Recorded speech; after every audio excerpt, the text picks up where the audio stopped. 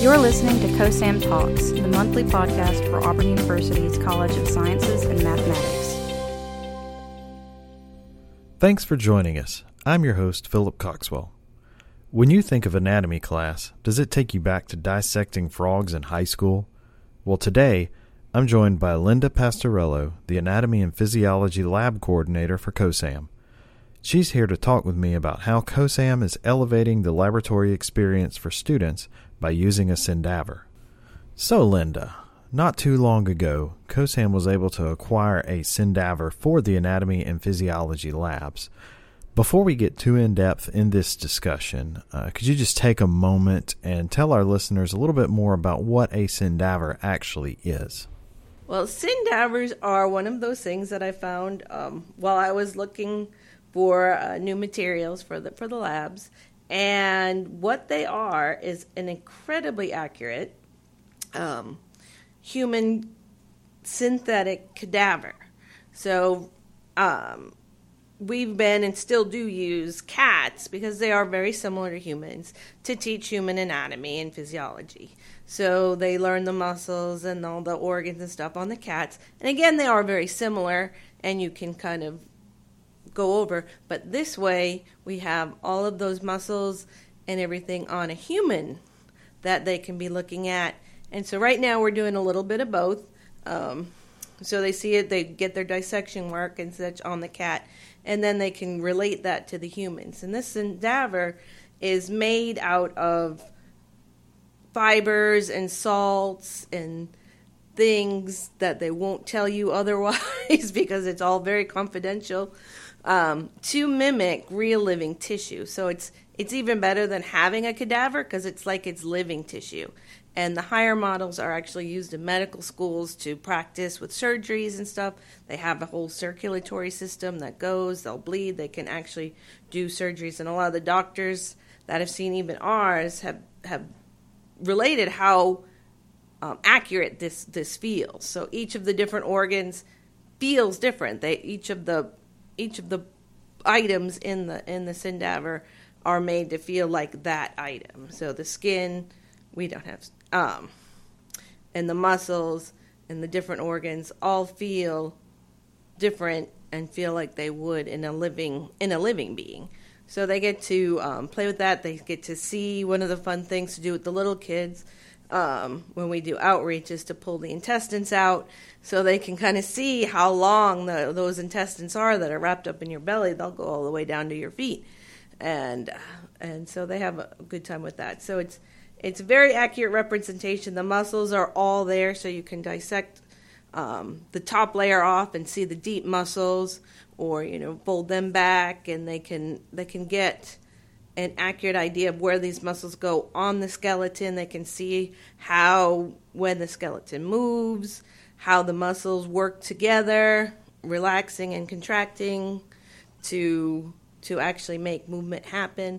So they can relate it much better to their own bodies and see all these things that we try to teach. So it sounds to me like a Syndaver is a very good asset to have in our labs. It is. We were very excited to get our first Syndaver. Well, tell me a little bit about how COSAM was able to acquire the Syndaver. Well, these Syndavers are very expensive. They're all handmade in Tampa, so not in China. And so it took a little while to acquire the funds for our first Syndaver, and we did that.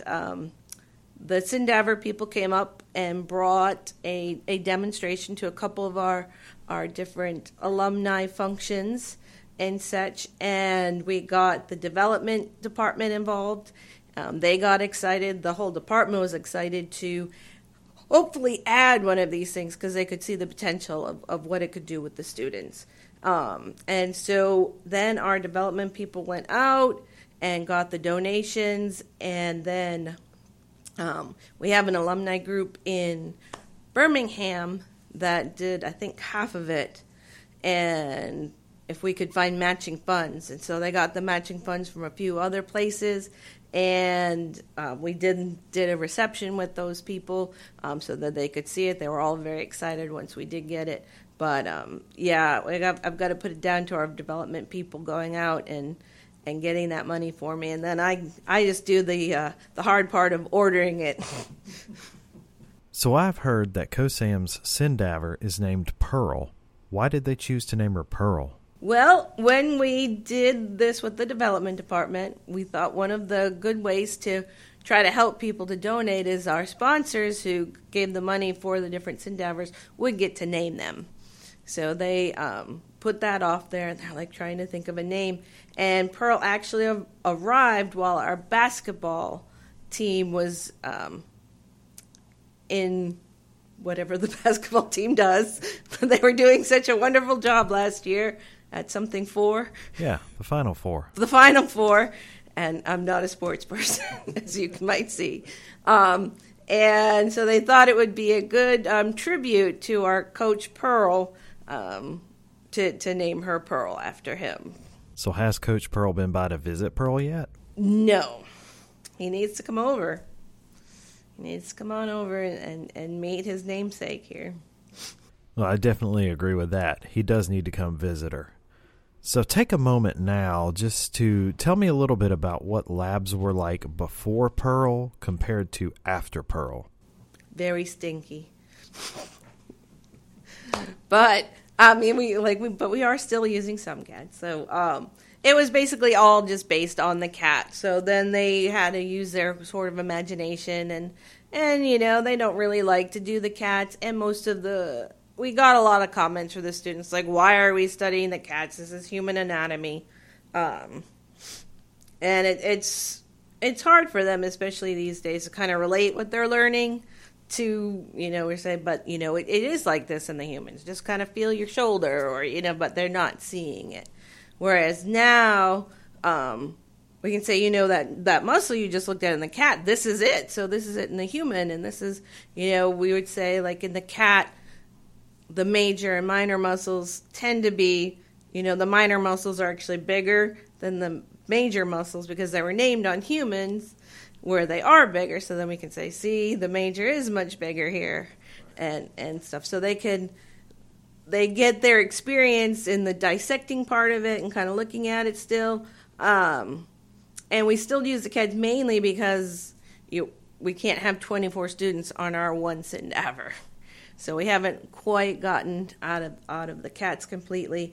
Plus the blood vessels and the organs might work a little bit better on the problem to see it on the cats, and then they can kind of see it on the human. But they get very excited, so it's a lot easier for them to relate that information when they can actually go from their cat to the human. It's, oh, so that's that muscle there, and oh, and that's how that works. Or they have to learn what we call origin, insertion, and action of the muscles. So that's where the muscles attach to the skeleton, and then what kind of movement they make the skeleton do. And again, that's hard to kind of see on the cat, so they were really just memorizing a table, and I don't think they got much out of it. Whereas here, they can say, oh, I studied the skeleton before, I can see that muscle's attached there. Oh, this is what the Sendaver's doing with that muscle. Yeah, so it actually comes more to life to it.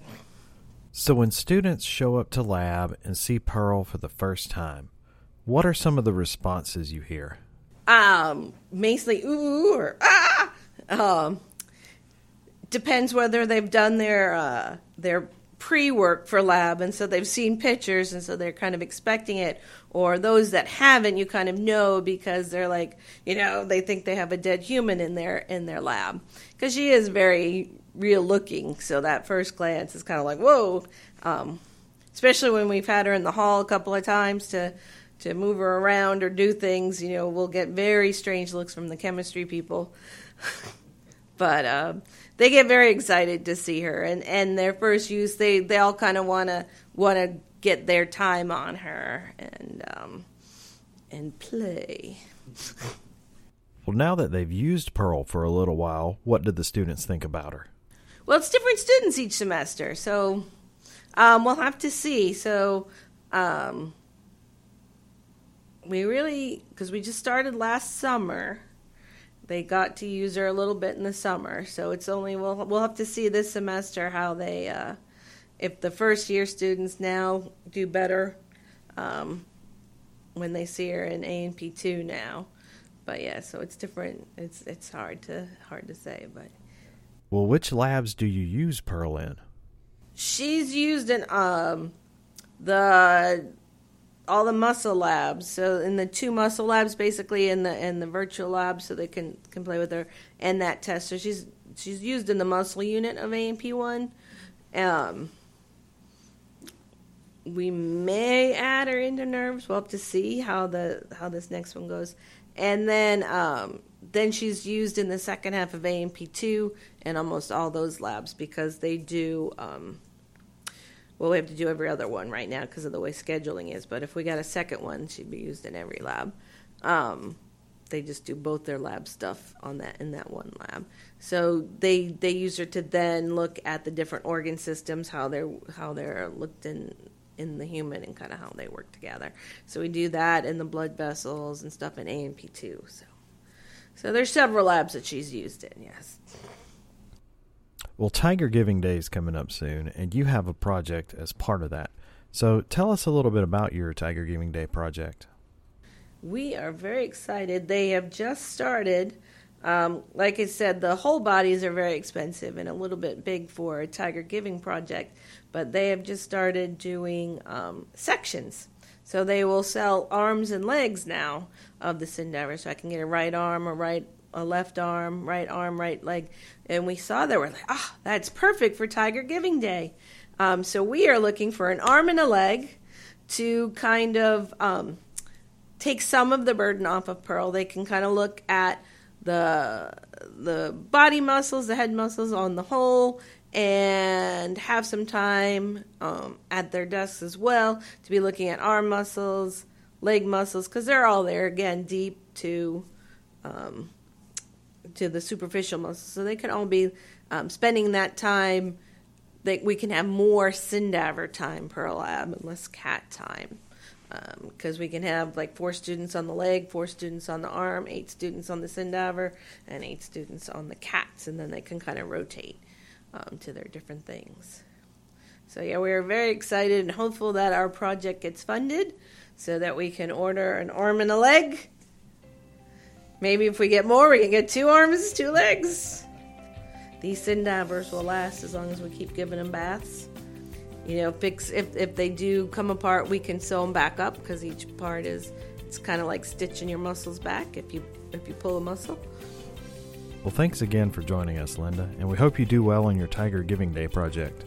Well, thank you for having us. We were very excited to share our Sindaver news.